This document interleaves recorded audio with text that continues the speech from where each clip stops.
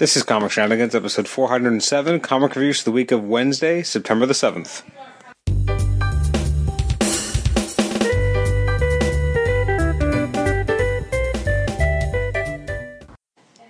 Welcome to the Comic Shenanigans podcast. I'm your host, Adam Chapman, and this is our comic reviews episode for releases from the week of Wednesday, September the 7th. We're coming to you much later than usual. It's Thursday, the 15th of September. But let's dial the clock backwards, or turn the clock backwards, I should say. We're not dialing the clock.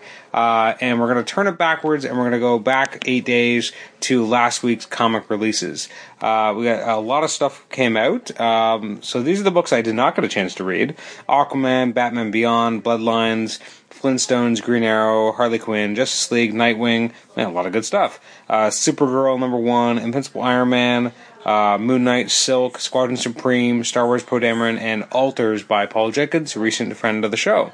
So what did I get a chance to read? Well, I'm glad you asked. First up, we have the All New, All Different Avengers, issue number 14. I like this a fair bit. I don't know if I was necessarily surprised, but I like that we're getting a legacy character, and instead of having the two Wasps kind of having an issue with each other, instead that there's actually a kind of a nice bond that, Jan's looking out for this new version of the Wasp, which I thought is actually really cool, and seeing how Nadia is being written is quite interesting. It's written by Mark Waid and Jeremy Whitley, or actually I don't think I know Jeremy Whitley. Art is by Adam Kubert. The art is great. The story is engaging. It's very cool to kind of see.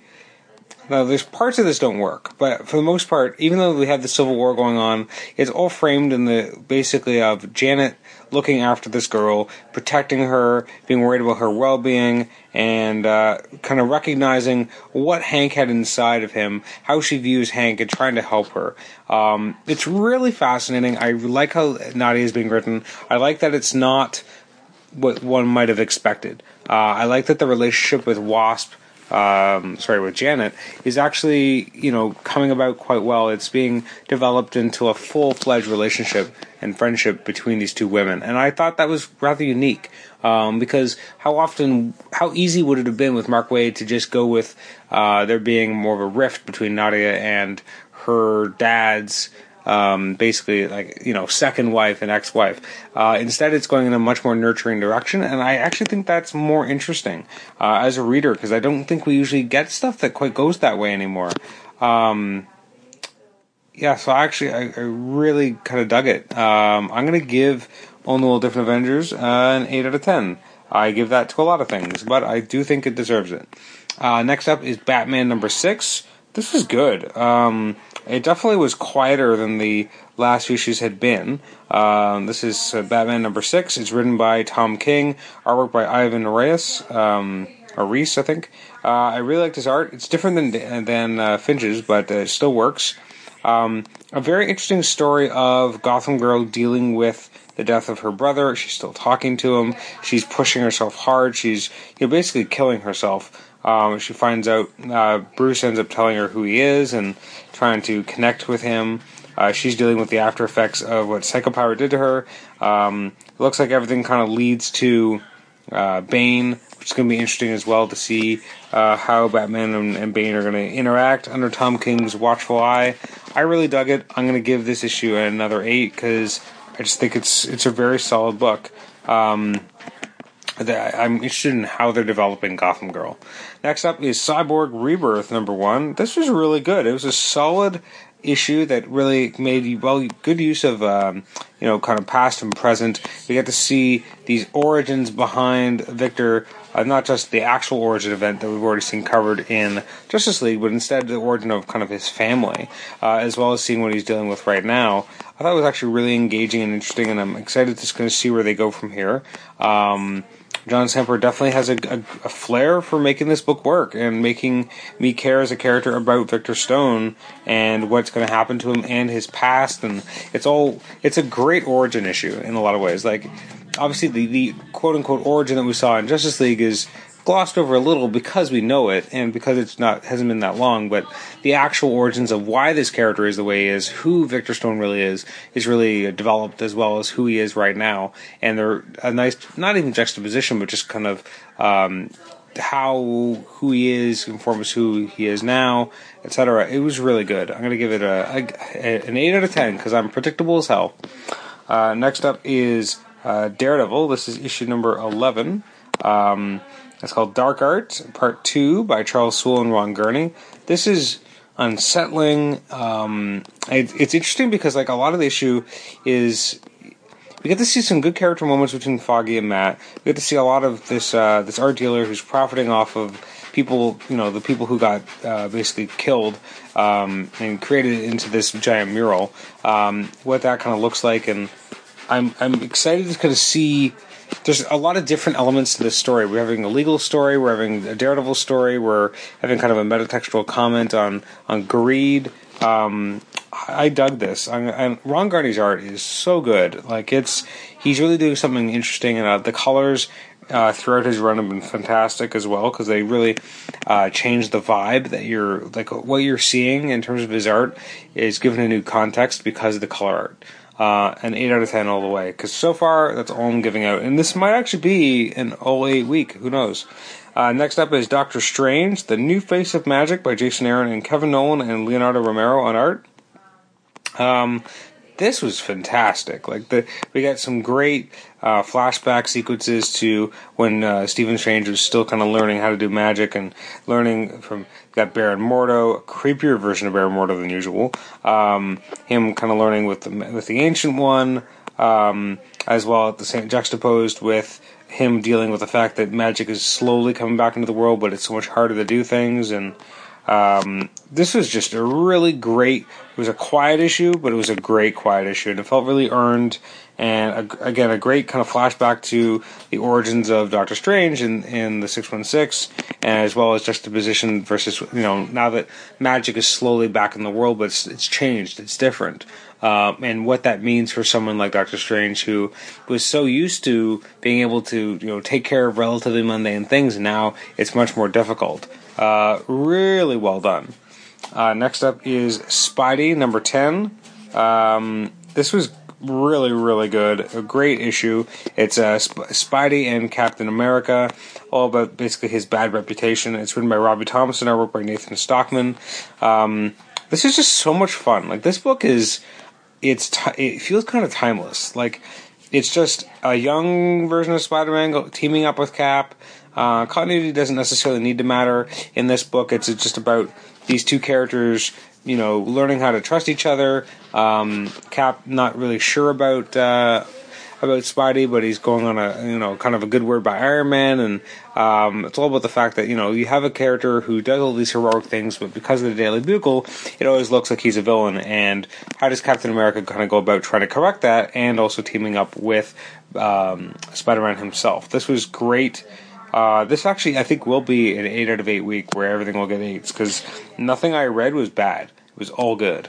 So I'll give that an 8. Next up is Superman number 6, which ends the current Eradicator storyline. It's by Peter J. Tomasi and Patrick Gleason. They're the writers of story. Gleason on pencils. Really enjoyable. Great action with Superman fighting against the Eradicator. Crypto is pretty awesome as well. This just feels like Superman. Everything about the way that Tomasi and also Jurgens have been writing Superman, it feels like Superman. He feels like a father. He feels like a lived-in character. He's this guy that we know. And this is the Superman that we haven't been able to get on the DC film universe. This Superman that everyone kind of trusts and believes in, and who's here to help, and is just this warming presence. I'm excited to see. I've been recently getting caught up on the Supergirl TV series because I watched the first 8 episodes and then kind of forgot about it. I was going to watch it with my wife, and it just didn't end up happening. And I'm like, okay, well, you know what? I'm gonna get caught up. I'm gonna watch this. So I've watched 10 episodes in the last week and a bit, and it's really good. And what I like about it the most is that the character's infectious. She's just this lovable personality, and you can kind of feel warmth. And that's what I feel from the Superman here, especially in this issue, that you feel like you could trust this guy. This guy is a trustworthy hero. You feel more comfortable, and this is what Superman is supposed to be.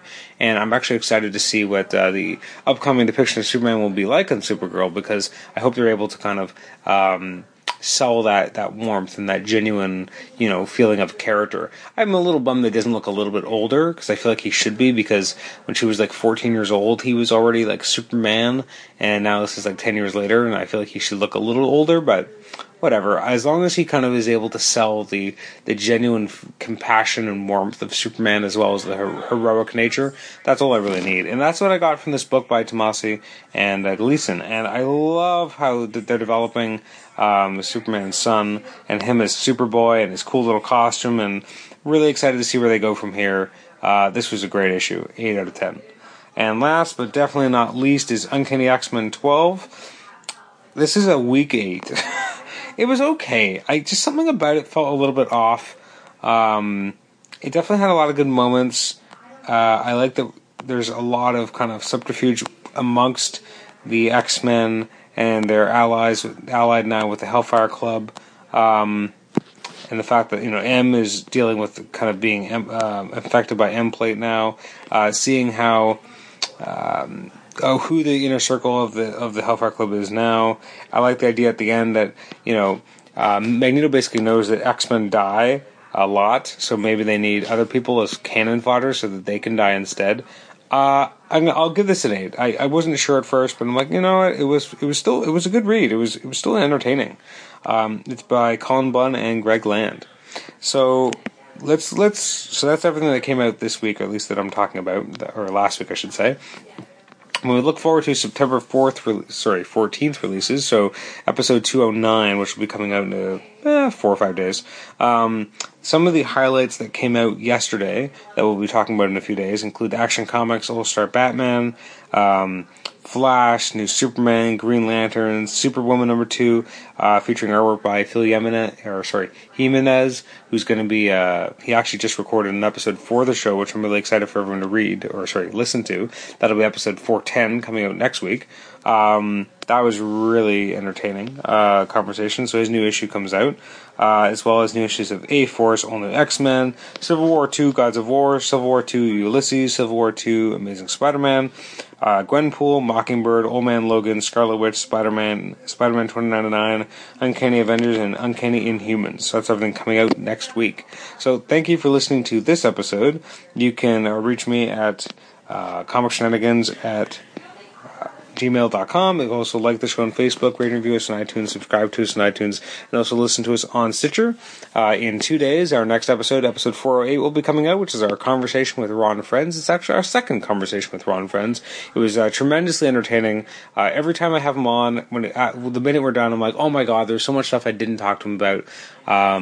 So I'm sure at some point in the future, maybe in a year, we'll get him back on board. I like to keep things fresh and try to have new interviews as well, but and new subjects. But sometimes it's nice to revisit someone as amazing as Ron Friends. He's a great personality, amazing artist, and he's just such a great person to talk to. And I hope that comes through in the interview. It was such an experience and such a thrill. So thank you for listening to this episode. We'll catch you next time for Comic Shenanigans. This is Adam Chapman saying bye-bye.